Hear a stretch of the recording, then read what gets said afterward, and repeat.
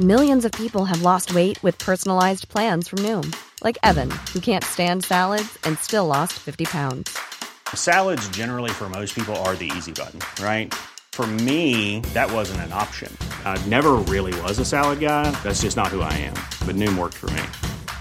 Get your personalized plan today at Noom.com. Real Noom user compensated to provide their story. In 4 weeks, the typical Noom user can expect to lose 1 to 2 pounds per week. Individual results may vary. Hey, it's Paige DeSorbo from Giggly Squad. High quality fashion without the price tag. Say hello to Quince. I'm snagging high-end essentials like cozy cashmere sweaters, sleek leather jackets, fine jewelry, and so much more. With Quince being 50 to 80% less than similar brands. And they partner with factories that prioritize safe, ethical, and responsible manufacturing. I love that. Luxury quality within reach. Go to quince.com/style to get free shipping and 365-day returns on your next order. Quince.com/style. Hey, it's Ryan Reynolds, and I'm here with Keith, co-star of my upcoming film, If, only in theaters May 17th. Do you want to tell people the big news?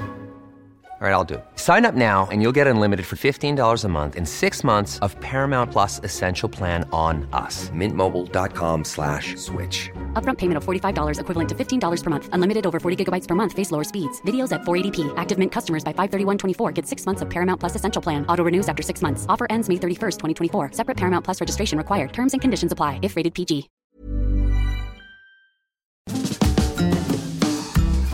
Hi, I'm Zibby Owens, the creator and host of the award-winning podcast that you're listening to right now. Thank you so much, called Moms Don't Have Time to Read Books. It is a daily podcast, 365 days a year, and each day we talk to an author about all of the things related to their career, their book, their life, and more in 30 minutes or less, because who has time? I am now an author myself, although I wasn't when I started this podcast, and you can get my new memoir, Bookends, a memoir of love, loss, and literature, wherever books are sold starting July 1st, and my children's book, Princess Charming. You can learn more about me at zibbyowens.com, but really you're here to learn more about the authors, and that is what we're going to do. Also, be sure to check out all the other podcasts in the Zcast Podcast Network. You can learn more at zcastnetwork.com and definitely check out those shows as well.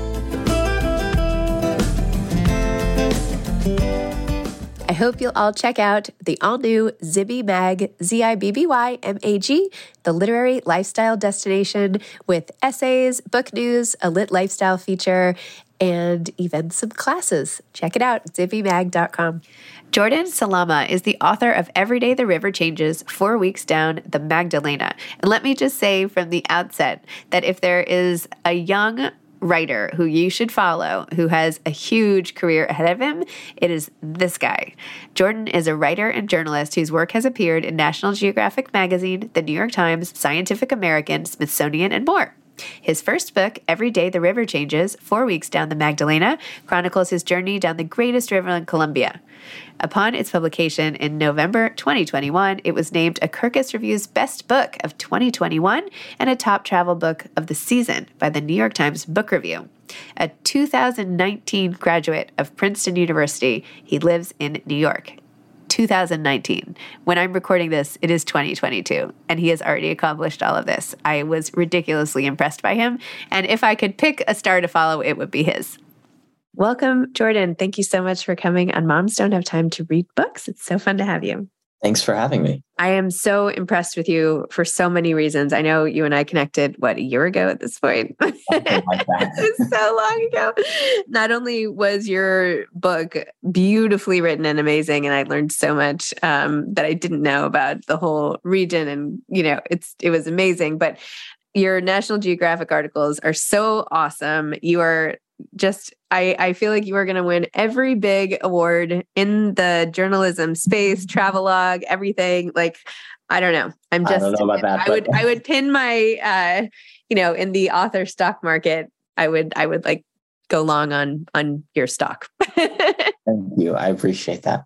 Wait, so let's start a little bit with the book and tell listeners about how it came out of start with the first trip from Princeton when you went down there, and then when you went back and how it became a book on the Magdalene River and just the whole thing. Sure, definitely. So this book started out as my college thesis and then was kind of expanded and adapted to become what is today Every Day the River Changes. And it started out with the idea kind of was planted when I had a chance to go to Colombia for the first time in 2016. I was a freshman in college. I'd never traveled alone by myself, before to another country. And of course, Colombia as a country kind of in the United States conjures up these preconceived notions of violence, of war, and everybody was terrified for me. Everybody thought that I was going to basically be kidnapped or killed going to Colombia. It was pre-peace deal, and everybody I told about this had some kind of negative reaction, except for one person. And this was my childhood piano teacher, who then had become a family friend. I'd long stopped taking piano lessons. She said to me, "Oh my God, this is amazing. You can stay with my grandmother and she'll take care of you." And I'm thinking this like young, sprightly grandmother who's like going to have me there, and, loved this woman. She was a wonderful, wonderful person. She was 96 years old, bedridden. She had an aide in the house. And the only thing that she had kind of control over me was that she would lock the door with a key at 7 p.m. and not let me leave after the sun went down, because this was her way of kind of keeping me safe. Now, what happened? That meant that I had nothing to do. I didn't bring a phone in 2016 to Colombia because people told me people would steal my phone. Now, this is all, again, tells you how overblown these things are. And of course, when thinking about traveling and security and everything, like there's always a measured approach that should be done. But I went kind of blind and taking people's a bit crazy advice. And I didn't bring a phone. I didn't have a computer. I didn't have internet. Like I just had my notebook and a pen. And I started writing down the things that happened to me during the days when I was out and about, kind of traveling around the country or in the city of Cali where she lived. And it turned out that those notes actually really helped me when it came time for me to pick an idea for my senior thesis to write this, this like kind of long project. And everybody I met talked about the Magdalena River as this like magical place to understand Colombia. And of course, as somebody who just came from this experience of misunderstanding of Colombia, I wanted to understand this vastly diverse and beautiful country that I came to be very interested in. And so I decided to go back and travel the entire length of this river from source to sea and live with the people who live along its banks. And that's the book, Every Day the River Changes. Oh my gosh. And now I guess it's being assigned to everybody at Princeton this year. Which is also, that's an amazing development. And I couldn't believe it when it happened. Basically, they have this thing called the pre-read. It's kind of like a book club for all the incoming undergraduates to come. And usually they pick books by famous people or important people or books that are in like the national conversation. My book is not, I'm not that. I'm 25. Like this is totally what came as a shock. But I think what they were interested in is that this book tells the story of a young person's journey down a river, not just a journey down a river kind of physically, but also figuratively in the sense of like an academic development from start to finish, how a project comes together like this. And so I'm going to be in Princeton for a little while this fall, talking with students about the book. And I'm really excited because it's just going to be a wonderful opportunity because that's where the book was born. So it's cool to be able to go back. That is amazing. And I read that you hand wrote all of these. Obviously, you didn't have your computer there, so you had to literally like have scraps, and that you always do that for all of your projects, that you handwrite everything, even when you do have access to all of that equipment. Yeah, it's one of the ways that I work. It's like, I think maybe a kind of weird thing, but I try to write as well, definitely all my notes by hand. And then a lot of the drafts of stuff I write by hand too. And so my college roommates, for example, will remember that I was writing my thesis on scraps of like old paper, like on the back of just random pieces of paper. And I had them. I don't know if I still have them. I should probably look, but that was the beginnings of this book, which is kind of crazy. You should do like a one of those Shutterfly albums or something, with like all pictures of all of the things and with all of next to the pictures that you have of the region. Oh, that's such a good idea. Or even like pictures of the writing. Yep. The pictures of the book. Yeah. To show like the differences between the paragraphs and things like that. Yeah, that too. I wonder how much has kind of carried over. Yeah. Huh. It's almost like a behind the scenes. Actually, you could do a whole thing on the process, just like the writing process in general. Yeah, that's a good TikTok. Yeah. I've now gotten into TikTok, apparently, as everybody my age has to. I'm trying to figure out how to find an audience on TikTok. And so it's been interesting, to say the least. No, but you're good. You're really good. I was analyzing your Instagram feed and I was like, this is great because you have quotes from your book that you've written, quotes from articles you've written, but then you have reels, right? You have like the reel about Princeton. I have a really hard time with reels and I'm like, I know I have to get better at reels and everything. I don't know. It's a great mix where you engage the reader, you give just enough of a preview of some of the characters you meet along the way, so that it almost feels like you're reading a book when you're on your account versus just self-promotional, whatever. Like you get something from it, you learn from it. So yeah, I mean, and the kind of goal of that, or the idea behind that, is that this is at its heart. I mean, this is a book about a river in a country that a lot of people don't know about. And so that's kind of been the challenge here, is how to get people excited about a book that takes place in a place that maybe they didn't realize they were interested in. But once they start reading the book, they realize it's so much more than an analysis of kind of maybe quote unquote obscure place. It is a book about humanity and people who live in certain kinds of worlds and communities and are working really hard to bring those communities out of conflict or chaos or strife or whatever. And I think a lot of parallels can be drawn to life here, because it is a book about the universal human experience, though it takes place in maybe a place that's far off in our imaginations. And so what I wanted to do with those kinds of posts, and continue to do with kind of all the stories that I write, is show those human characters and then hope that people will, take something away from it and connect with the people who I connected with, because I, at the end of the day, am that bridge between the reader and the place that they don't really have any experience with. Yes. In reality, that was my own journey too, was I didn't have any experience with this place, and I came over a lot of time to have an experience with this place. And now I want to share that with people. But now you've learned how to do it so you can replicate the model. Right now you're taking trains across the entire country and doing the same thing internally, which is fascinating. Like that's I can just see you, like, it's almost like you're unspooling these mats, right? And then scampering like ahead to like meet all the people, and then like rolling out another mat and then like meeting the people, Yeah, I like that metaphor. I mean, there's a lot of mats to unspool in my life, I think, because I come from this family that I was born and raised in like the New York suburbs, which is boring if you think about it, but my family comes from all over the world. Like my dad's family are Syrian Jews who went to Argentina and then came to the United States. My mom was born in Baghdad and escaped persecution when she was 7 years old, came to Long Island. Like I grew up in this world in New York of like languages and histories and like, kind of these weird and obscure traditions. And I started asking questions about them as I got older. And as now, if you look at the kinds of things that I write, both the book and in my pieces for National Geographic and at the New York Times and other outlets, it's like you can kind of look back into my own history, my own life, and say, oh, that's why he's interested in that. That makes sense, because I don't know, why am I interested in trade routes? Because I had a great grandfather who was on the Silk Road with a caravan of 1,000 camels, and my grandma used to tell me stories about him when I was a kid. Like I'm really interested in the Silk Road. I'm interested in traveling salespeople, things like that. So journeys that connect disparate places and peoples and cultures. It all has a source, and I'm just kind of like picking the different threads now. And I think for my whole life, I'm just going to be unspooling those different mats or yarns or whatever you want to call it. Oh my gosh. I loved your description of the Biblioburo in Colombia. Tell me more about that. Yes. So the Biblioburro is a school teacher named Luis Soriano, who started about 20 years ago, maybe 25 years ago now, actually. It's been a long time, delivering books on a donkey to his school, students who live in rural areas and don't have access to libraries of their own and can't read at their own houses. So he learned when he was, kind of a young teacher just starting out, that the reason why his students weren't progressing in reading was because they didn't have the chance to practice at home, because they didn't have books in their houses.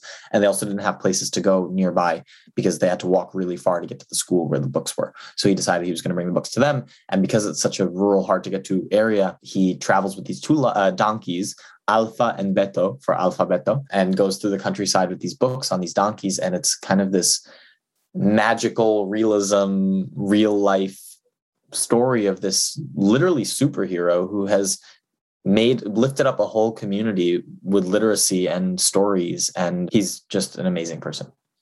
Wow. So wild. I feel like you did a lot to dispel the common misperceptions, some accurate, some completely inaccurate, about Colombia and how it's all drug cartels and cocaine. And, one of your scenes in the beginning is, wondering what the fishing boats were. And then hearing all these stories about potential executions coming and what the boats do and how they're really ferrying cocaine in the middle of the night and all of these things. And yet, as you go through the country and meet all these people, you're like, well, this is not so bad.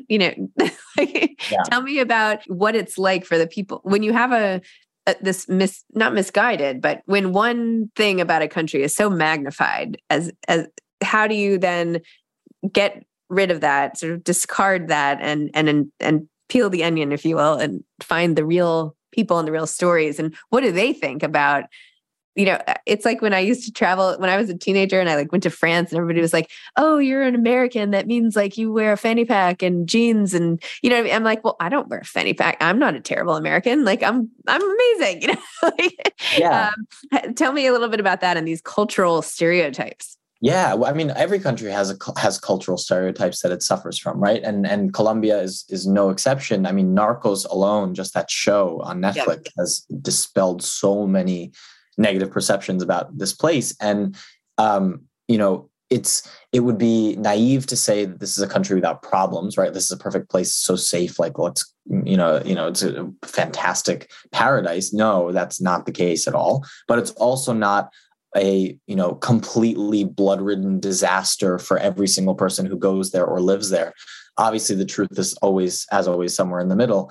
And what this book tries to do is not only give the perspective of the outside traveler, me.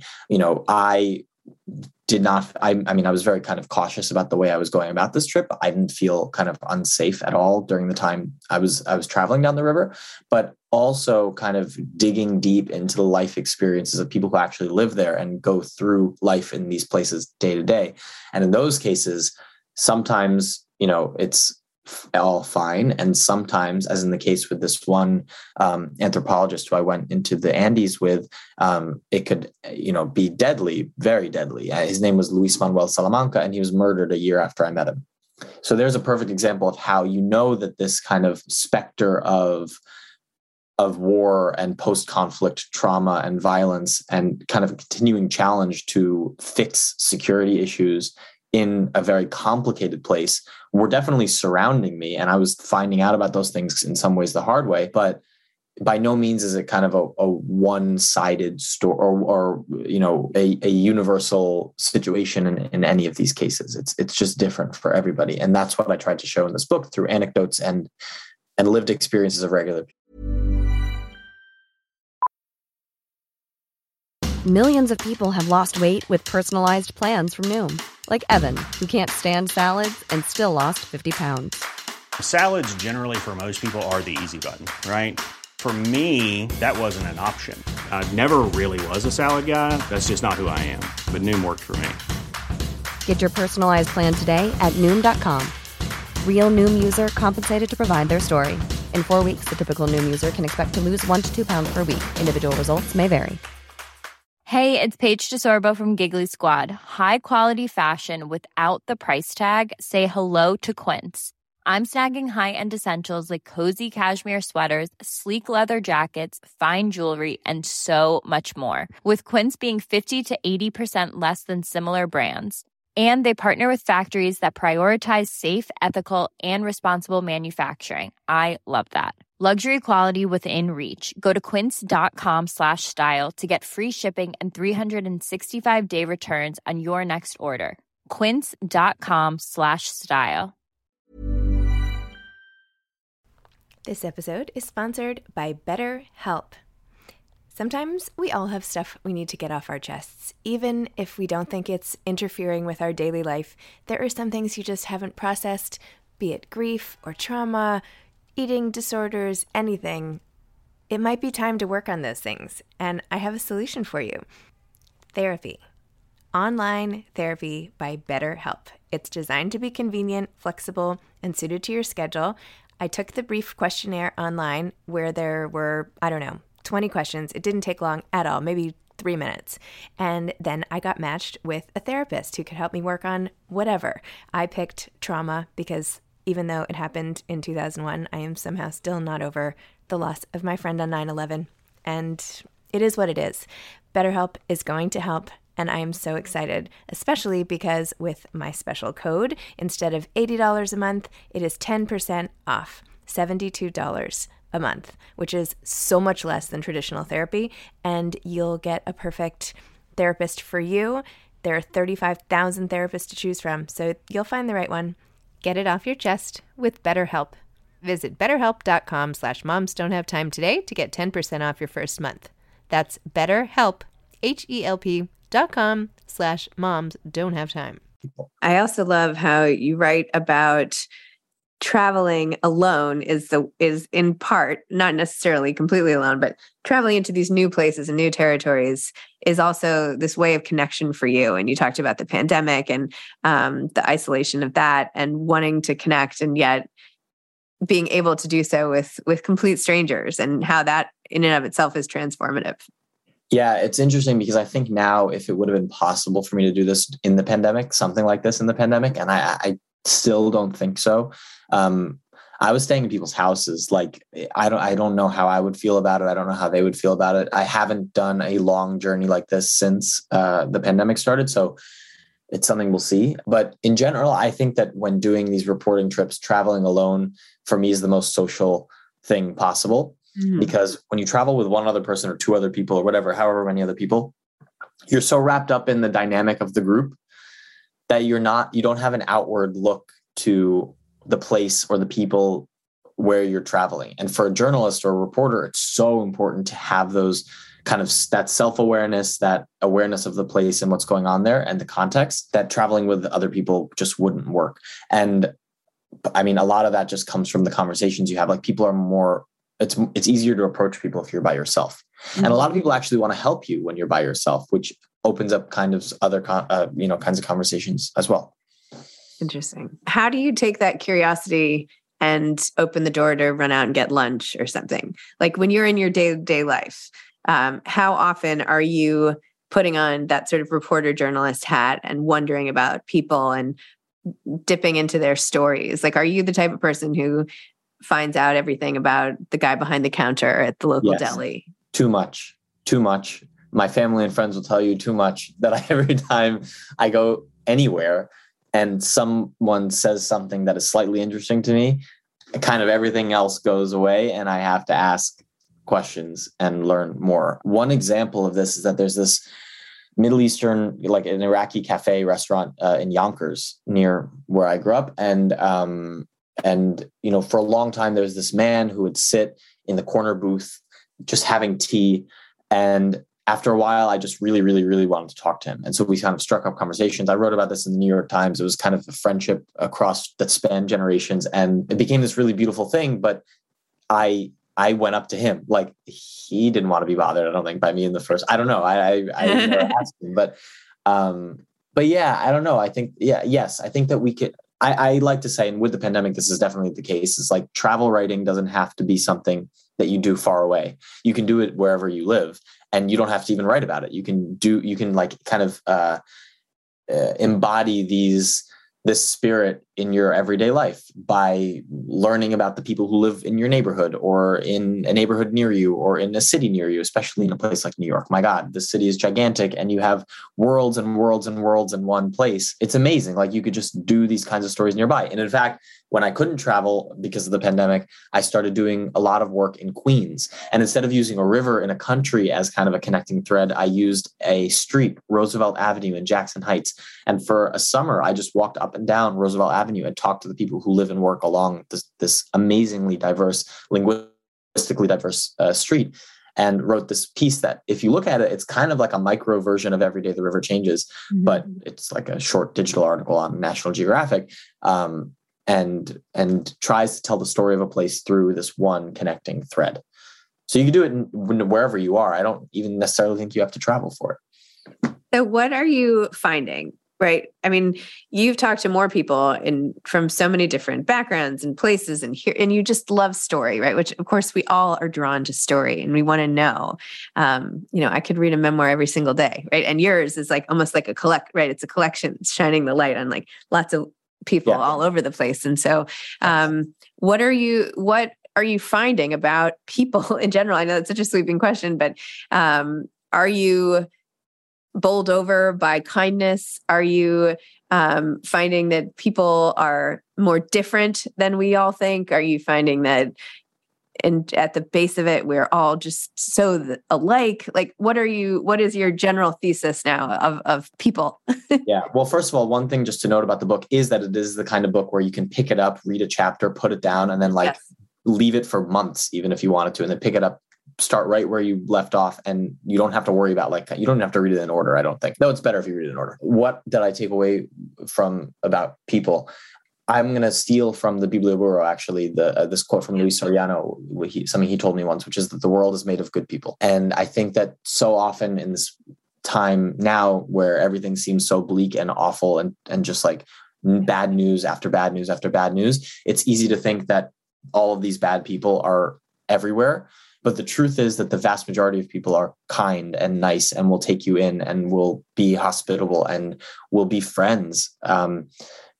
That is not mutually exclusive with the fact that we are all different and all have different stories, and that should be celebrated. I like to believe most people are kind and good, but I think so. I think that when it seems like ordinary people are not kind and good at heart, it's because they're misguided in some way by somebody else who has power over them and is not have good intentions. Or mental illness. I feel like right? Yeah. Or they've had so much bad stuff happen to them.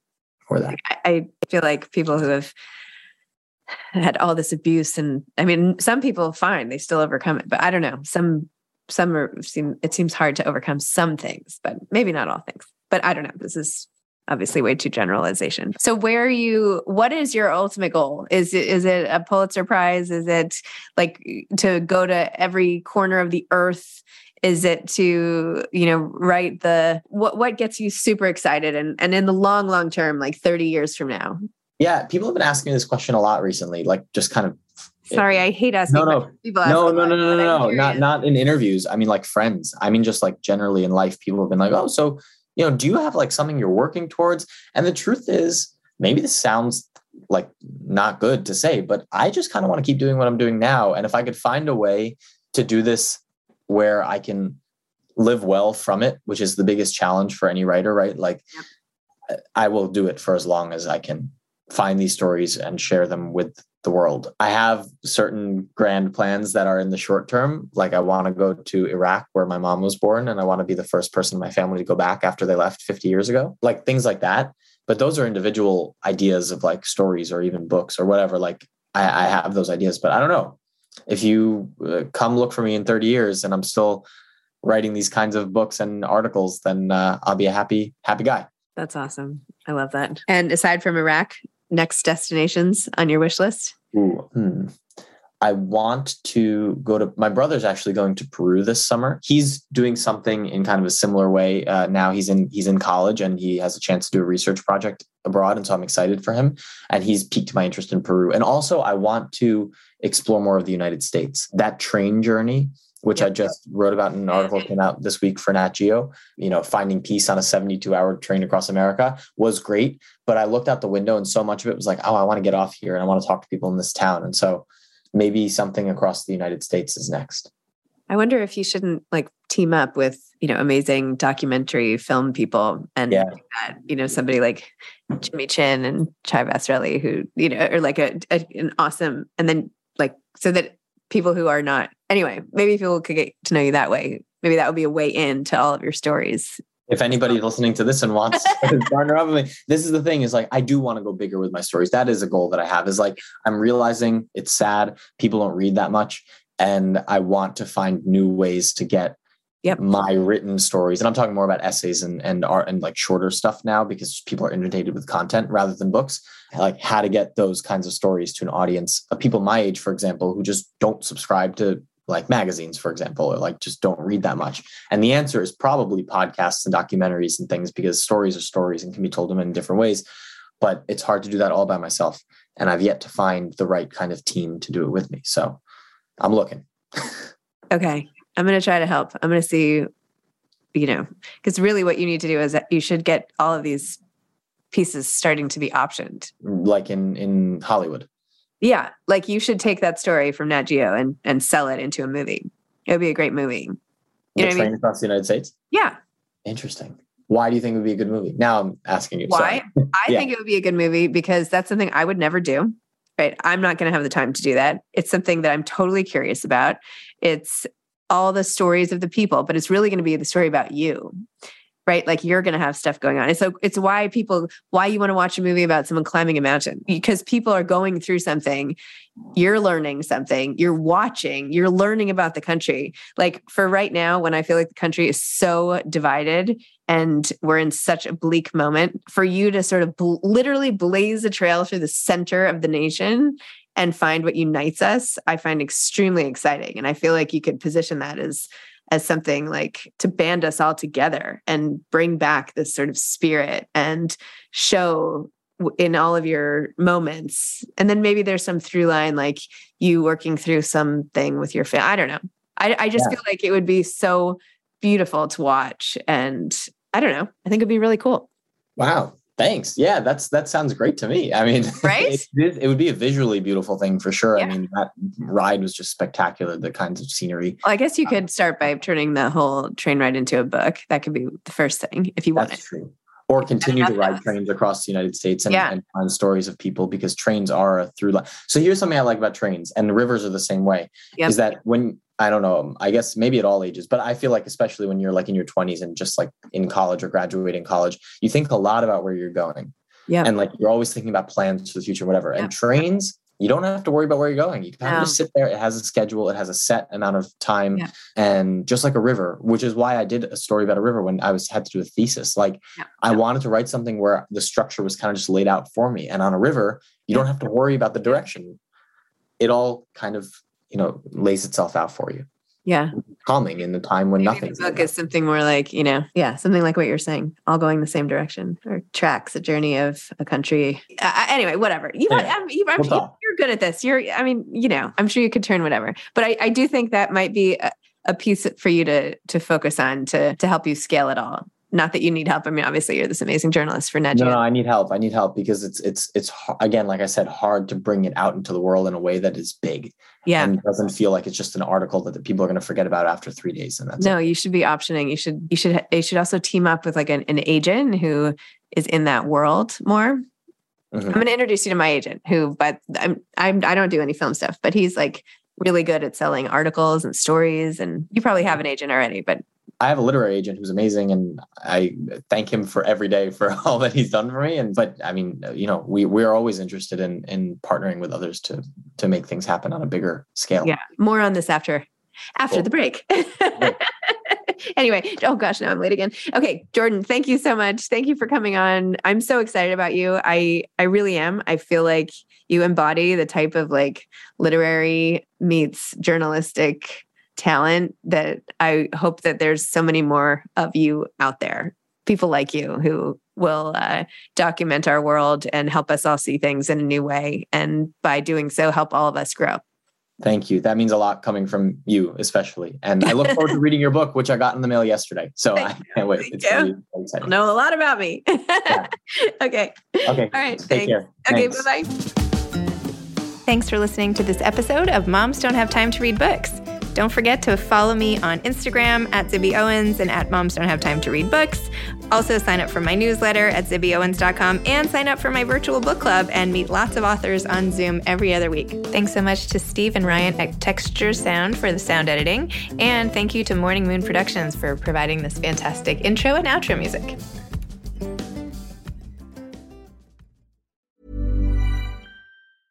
Small details are big surfaces. Tight corners or odd shapes, flat, rounded, textured, or tall. Whatever your next project, there's a spray paint pattern that's just right. Because Rust-Oleum's new Custom Spray 5-in-1 gives you control with 5 different spray patterns. So you can tackle nooks, crannies, edges, and curves without worrying about drips, runs, uneven coverage, or anything else. Custom Spray 5-in-1. Only from Rust-Oleum. Hey, it's Danny Pellegrino from Everything Iconic. Ready to upgrade your style game without blowing your budget? Check out Quince. They've got all the good stuff, shirts and polos, activewear, and fine leather goods, all at 50 to 80% less than other high-end brands. And the best part? They're all about safe, ethical, and responsible manufacturing. Get that luxury vibe without the luxury price tag. Hit up quince.com/upgrade for free shipping and 365-day returns on your next order. That's quince.com/upgrade.